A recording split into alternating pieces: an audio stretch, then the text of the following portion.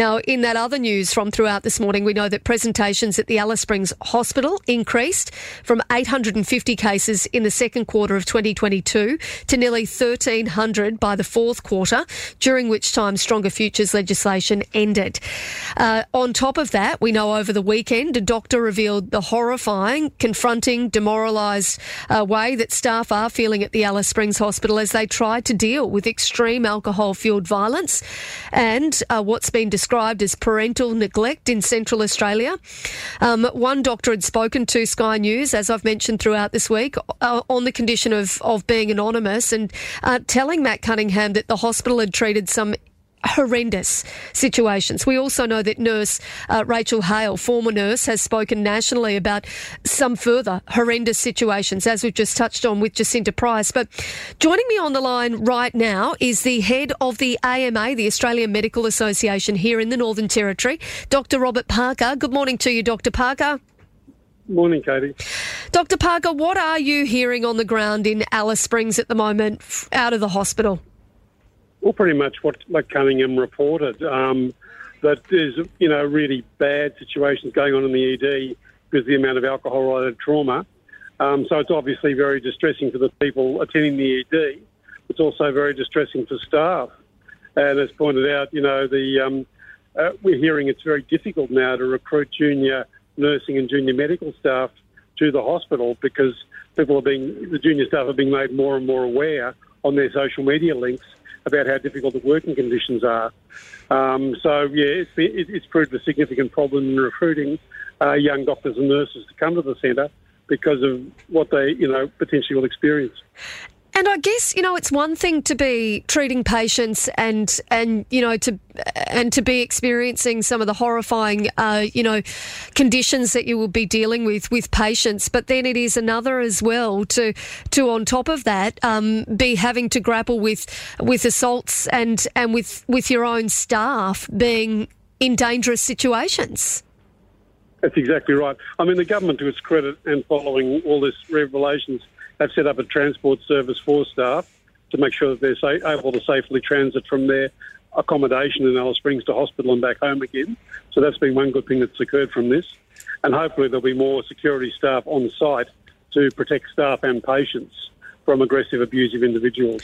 Well, there really needs to be. I mean, we spoke to Kath Hatcher yesterday from the Nursing and Midwifery Union. She had said that she was aware of a nurse being set upon by up to sort of 15 youths at one point. She also said it was her understanding that a doctor had been sexually assaulted. Dr. Parker, what is your understanding of that situation? Well, again, it's chaos. We did tell the Chief Minister 6 months ago this was going to occur, and I actually did give her information about population-based issues of alcohol from North Queensland that, showed her this was the future. But we were told human rights supervenes the damage in communities, and obviously, as I pointed out at the time, the human rights of belligerent drunks overwhelms the desperate human rights of the women and children that they abuse. So, unfortunately, the human rights mob, and there's nothing critical in this, they all live in suburbs like Marrickville, Carlton and whatever, have got no concept of the population-based problems of alcohol in Indigenous communities. And that's why I gave the Chief Minister material from North Queensland that showed, the desperate situation resulting from the introduction of licensed clubs there in the 80s and the massive impact it's had on physical and mental health outcomes in those communities. When we told her this was going to happen, we told her this was the future, what was happening now.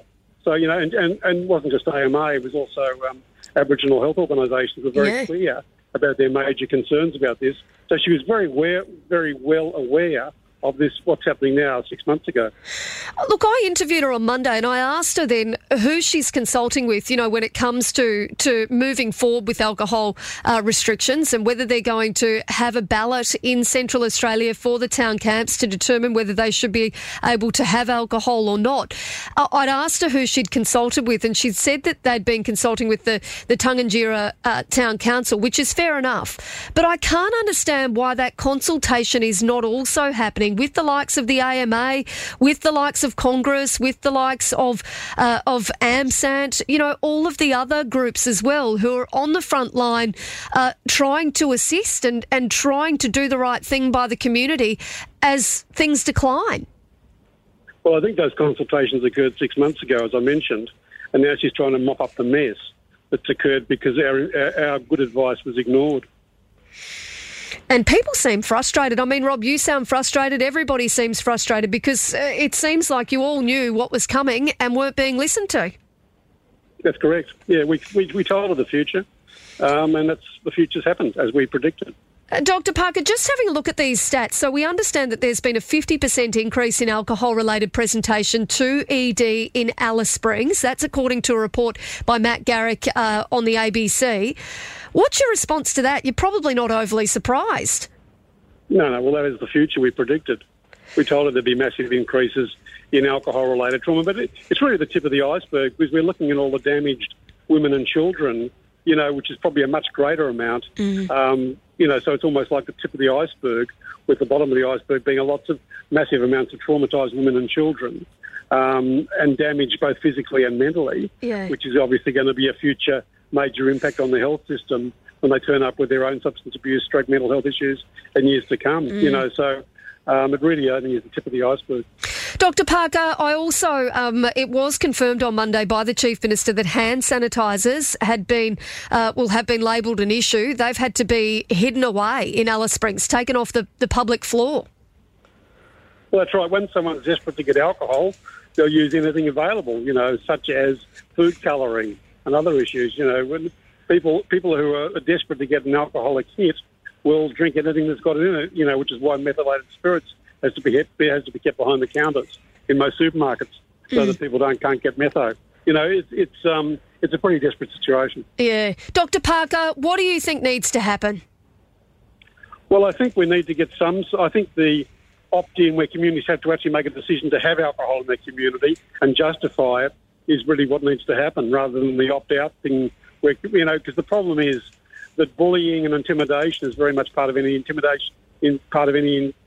community consultation. But the people who've got a vested interest in alcohol usually try and intimidate and bully the other members to make sure that they get a vote in their favour. So we really need what the government has set up in the Liquor Commission with benchmarks for working out whether the community will have alcohol or not in terms of community harm, community benefit. And that really needs to apply to all the camps. So it really needs to be an application for alcohol to those areas based on the benchmarks the government's already established. Dr. Parker, just in closing, from your perspective at this point, is the Alice Springs Hospital a safe place to work right now? Well, again, with the additional security staff that I understand are being employed and the transit that the government's organised, I think it's much safer than it was a week ago.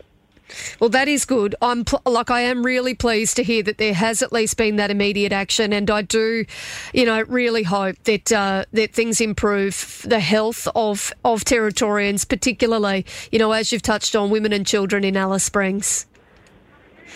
That's right. And I'm always been concerned about the invisible or less visible victims of this community alcohol issue that I was informing the Chief Minister about 6 months ago.